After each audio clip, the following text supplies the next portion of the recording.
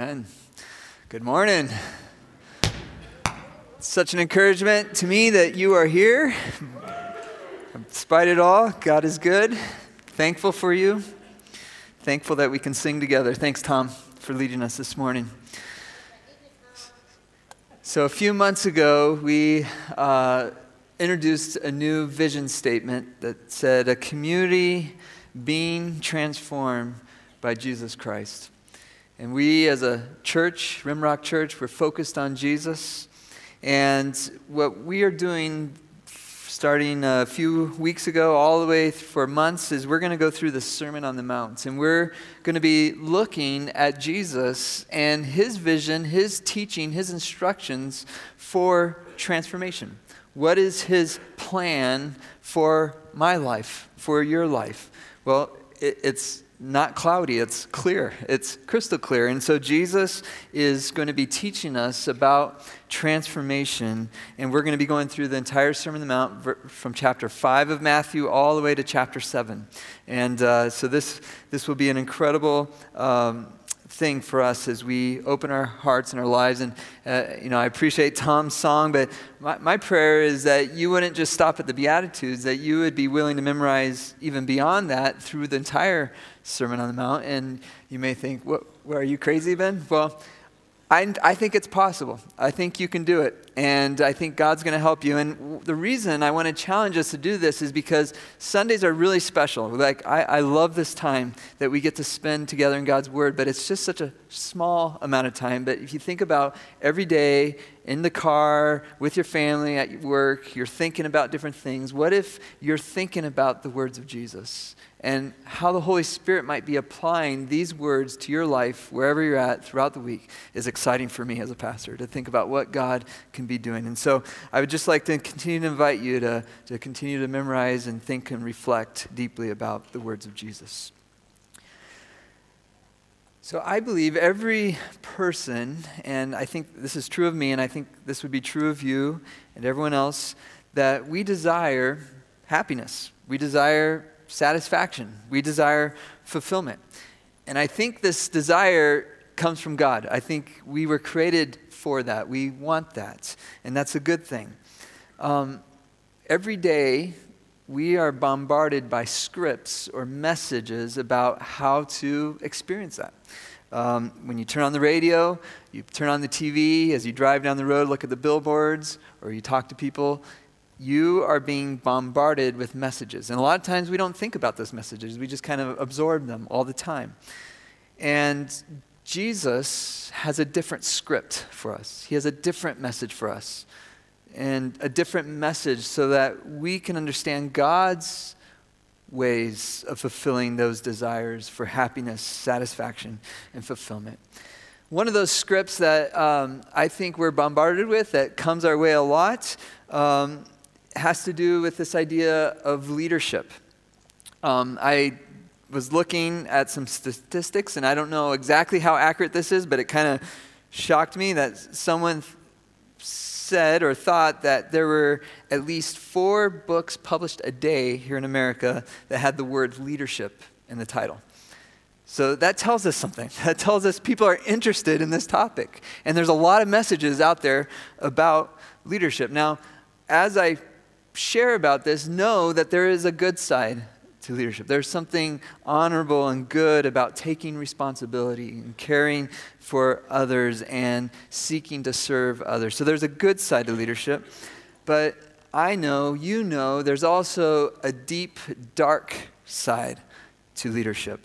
And a lot of times, this is the message, and this is what's happening in the hearts of many people in our culture. And here's how I will kind of define what that dark side. It's this striving, this desire to be on top, to be better than others, to achieve a name or recognition for ourselves. Now, I think this dark side of leadership isn't just somewhere out there, it's here in my heart and your heart, all of our hearts. In fact, Jeremiah, the prophet, says the human heart is deceptive above all else. And one of the reasons this dark side of leadership is so pervasive is that we've received this idea or this script that somehow if we're a leader, if we're in charge, if we have control, if we have power, if we have a name that is recognized, then somehow that will bring happiness, satisfaction, and fulfillment. I know, the reality of that dark side of leadership causes harm. It causes hurt. Whether you have experienced that by being used, abused, run over, that someone's attempted to control you or force something on you, you know the wounds that causes in the human heart. I've experienced that, and I believe many of you have experienced that. And we've experienced that in many different places. Even in church, we've seen that. We've seen that in our homes. We've seen that in our workplaces, where people have selfish ambitions, and in their ambition to have control or power, they run over and use with their own agendas and their own interests for advancement. And so we see this dark side of leadership. We see this message that is continually around us that we just absorb all the time. And as it creeps into our churches, our business, our families, even our government, we see this desire for control and power and domination over others. So what do we do in a culture consumed and preoccupied with leadership when Jesus emphasized just the opposite, servanthood? Jesus totally flips the script. He changes the ideal. We see this in the New Testament in the Gospel of Matthew later after the Sermon on the Mount where the disciples are realizing, man, Jesus, he's the Messiah. He is the Son of God, and he's coming to establish his kingdom.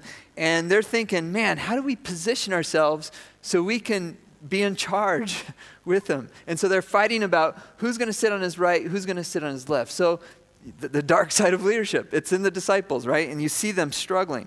I see this as a dad every day as I get in my car with my kids. They're like, I want to sit in this seat. No, I want to sit in this seat, right? It's pervasive. But here, listen to the words of Jesus. You know that the rulers of the Gentiles lord it over them, and their high officials exercise authority over them. Not so with you. Instead, whoever wants to become great among you must be your servant. And whoever wants to be first must be your slave. Just as the Son of Man did not come to be served, but to serve and to give his life as a ransom for many. Wow.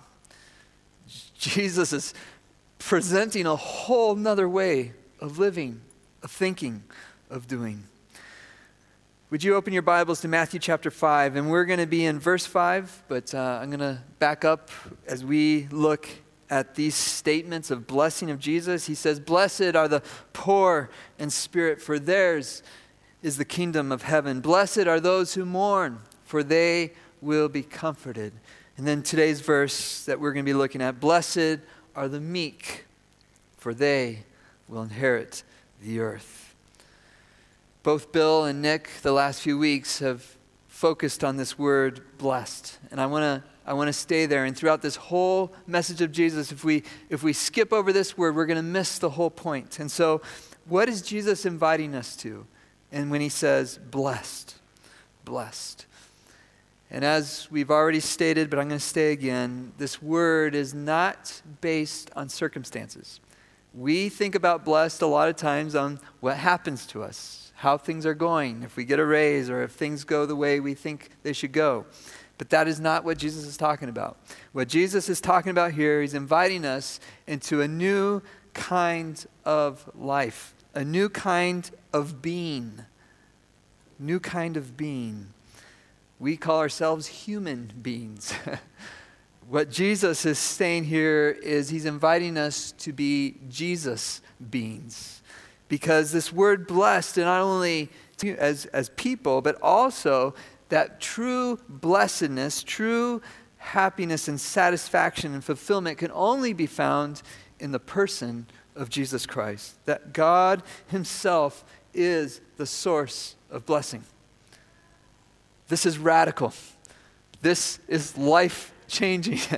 If we think and consider what Jesus is saying, He is saying that he himself is the source of blessing. And it's only in existing in him and being with him and being in him that we can experience this blessing, this treasure. Janet Stewart has a great quote. She says, "Joy is not the absence of suffering, but the presence of God." She's describing what Jesus is saying. That even if everything is going wrong, even if your life is suffering, if you are in the presence of God, you have joy. You have everything. Jesus himself is enough for us to be. And so even in mourning, even in poverty, even in meekness, we can be fully satisfied. We can be fully fulfilled as people. That is what Jesus is inviting us to. I love what the psalmist says, "Who have I in heaven but you? And on earth, nothing that I desire besides you. My heart and my flesh may fail, but God is my strength, and he is my portion forever." Can we say that this morning, that God is enough, that he is our portion? That is the invitation of Jesus. The invitation to the blessed life. And so Jesus, as he declares this, I think there's two aspects. There's the first aspect that we've just talked about, but the second aspect of blessing is that because Jesus is bringing the kingdom of God, the government, the rule, the reign, the will, and the action of God here on earth near to us, he is now introducing us to a new value system, a new way of thinking and a new way of behaving. And so there's two things going on here as he declares blessing. He's declaring blessing in Jesus, in our new being, but also in a new way of living, a new way of thinking. And so we recognize that even in poverty, that there's true riches in the kingdom. And even in mourning, there's true comfort in Jesus and in the Holy Spirit. And so because of the nearness of the kingdom of God, we can begin to experience this new value, new way of living now.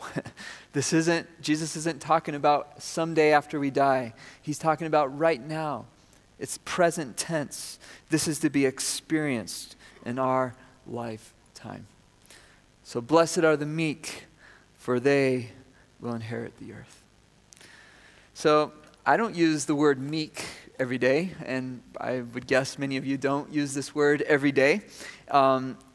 If you look up the Greek word and the definition, there's several words that give us a hint of what he's talking about. Mild, gentle, humble. These are all words that have been translated, but don't quite capture it all, but give us clues about what meek means. I think there's also a sense of meekness, of lowliness.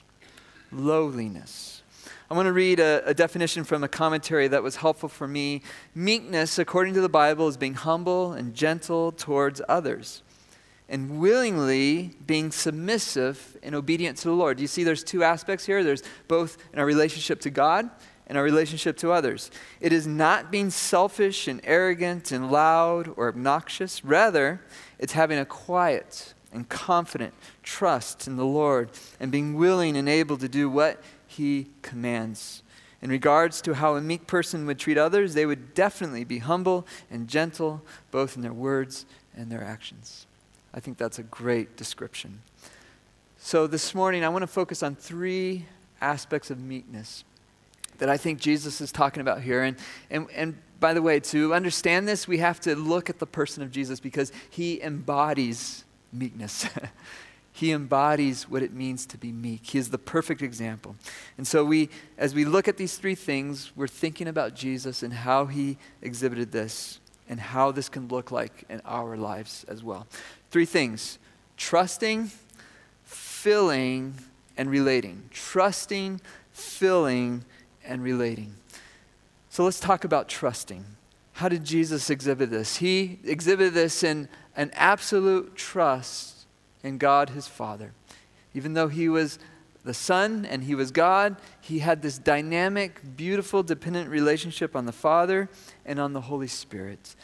And so we see in Jesus a total dependence and a total trust in his Father.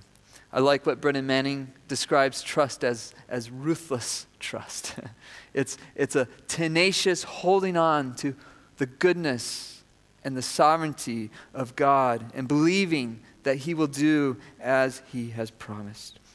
I remember as a college student, I went to school in Chicago, and once a week we would have speakers come from all over the country and share. And a few years ago, someone asked me, Ben, what are some of the most impactful sermons that you've heard? And I immediately thought of this one week in Chicago where a woman named Elisabeth Elliot came to share with us. Some of you know that name, some of you don't. But she was probably in her late 70s, older, very plain, very simple. But as she spoke, we were gripped. This room filled with college students was riveted to what she was saying and the power of what she was communicating to us that day. Some of you know that name, but others don't. She was a young wife and mom. Her husband, Jim Elliot, went to Ecuador, and they felt called to bring the message of Jesus to tribal Native American people in Ecuador. And as they began their work there, they realized that there was another tribe called the Waodani not far from where they were living that had been totally uncontacted. No one had ever gone to share the name of Jesus with these people.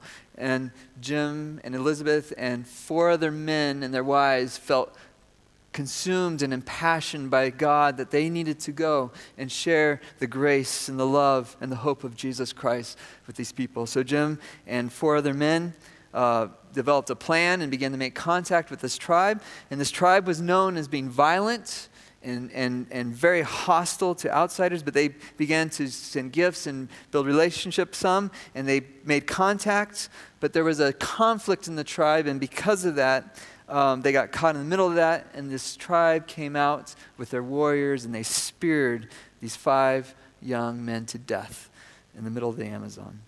So you can imagine Elisabeth Elliot, a young woman with a young child, what she might have experienced in that moment. And this is what she says: "And I learned in that experience who God is in a way I could never have known otherwise.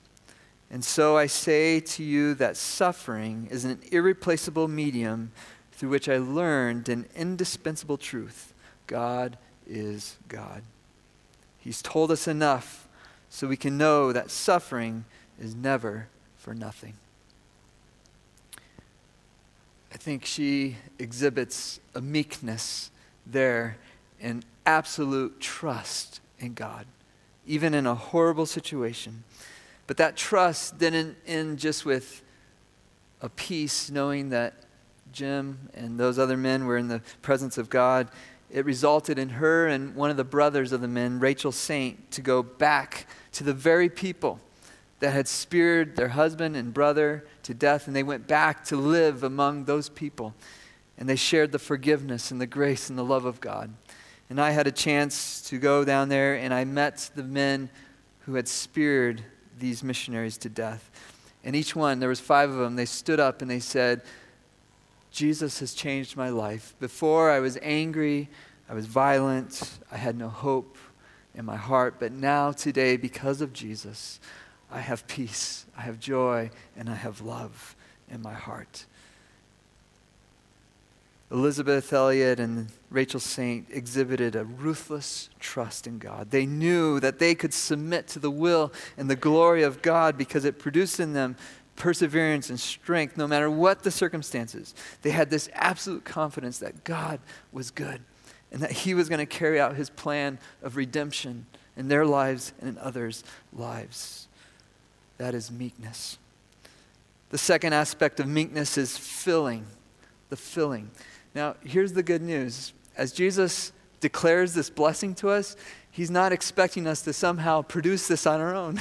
He's not saying, make this happen, work this out in your life. He's saying, I am the source of this. And so we need to understand meekness in the context of filling.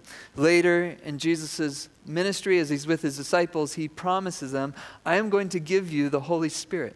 I am going to give you the very presence and power that is with me is going to be with you as you walk out your faith and trust in God. And so we are called and we have received the Holy Spirit.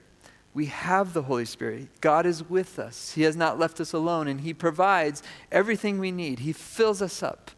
And so when we hear this invitation to meekness, we hear that it's possible because the Holy Spirit has filled us.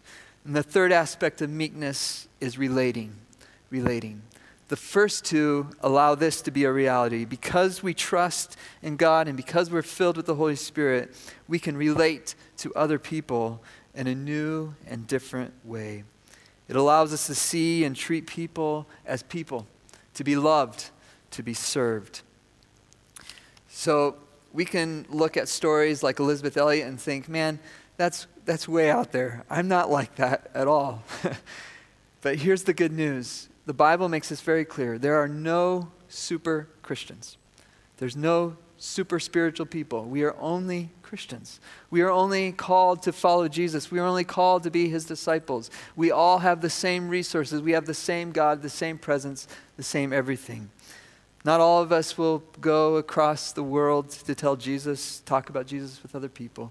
But all of us are called to relate to people. You have people in your life that God has placed in your life.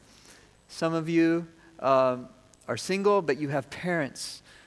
Many of you are married. You have a spouse. You have a husband or wife. Most of you go to work, and you have coworkers. You have bosses. You have people you see every day in your neighborhood, in the park. And so, as we think about meekness, this changes the way we see those people in your life every day. Because the dark side of what the script and the message of the world is that people a lot of times are problems or objects or things that we need to control or fix or use for our own desires. But Jesus is inviting us to a new way of seeing people as people who we can love and serve. That's why Jesus says the Gentiles, they lord it over each other, but you are called to serve. You're called to bless and to make other people's lives better. Where I saw this worked out and modeled was in my grandparents. My grandparents did amazing things, but what impacted me most was not the things they did, but who they were in their older years as they grew older. And my grandfather got Parkinson's disease. I saw the promise and the presence of Jesus and the power of Jesus to produce meekness in the midst of that. Because in their later years, they served and they loved on each other with joy and patience and gentleness and humility. And all of us kids or grandkids and kids and people who came in contact with them saw the power of what Jesus has promised and what he can do in our lives. We saw it modeled. We saw meekness, and it was beautiful. It was wonderful. And so this is possible. This is possible in your marriage. This is possible with your kids. This is possible with your parents. This is possible with your coworkers because of the resource that we have in Jesus, that we can trust him and he will fill us and enable us to do this. Let's look at a few minutes at the promise. Blessed are the meek, for they will inherit the earth. One of the heresies that Satan has continually attacked the church, and he attacks us today just as much as in the New Testament. But I'm so grateful. The Bible is very crystal clear on this subject. There's this heresy called Gnosticism. And basically, it's a heresy, it's a false teaching that says spiritual things are good and physical things are bad. The Bible says that is wrong. The Bible begins with the message that God is the creator of the heavens and the earth. Everything that we see, the Bible says God created and is good. He made it. And he told Adam and Eve, be fruitful and multiply. Enjoy the earth, his creation. And so the Bible is very clear that physical things are not bad. Rather, they're good. And God is not only saving us spiritually, he is saving us physically. And this is very clear in the gospel message because Jesus was crucified physically, but he rose from the dead physically. He came out of the grave and the disciples could touch him. He could eat with them. And that is so important for us to realize that God's plan of salvation is not just some super spirituality. It is a physical redemption, a physical salvation.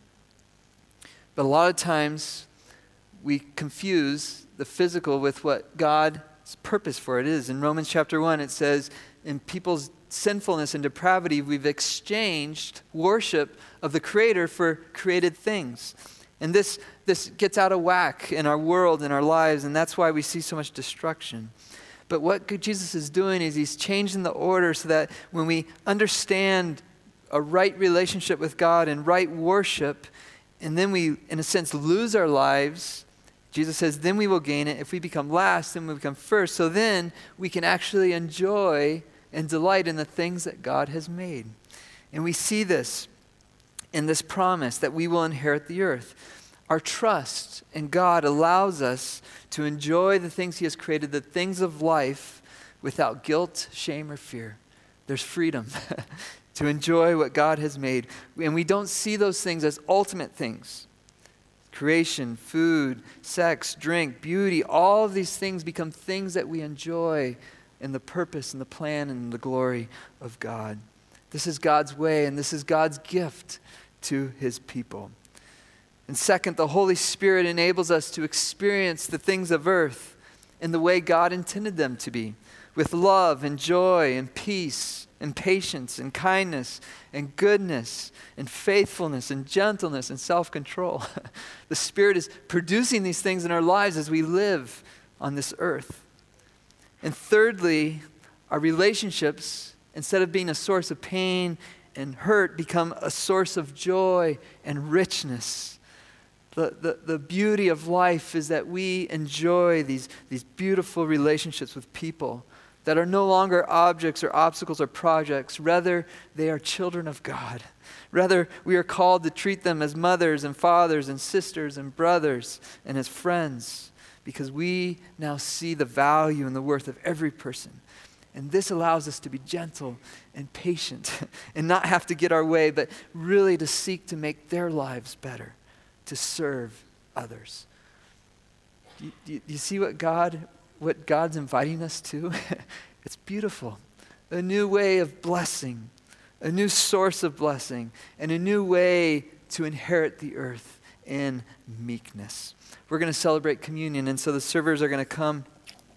And this is such an important reminder to us of where this comes from, of how we can experience this, that Jesus came and he died on the cross and he rose again. And so what I'm going to ask is, they pass this on, you're going to take the little cracker and you're going to take the cup and hold on to it, and we'll take it all together.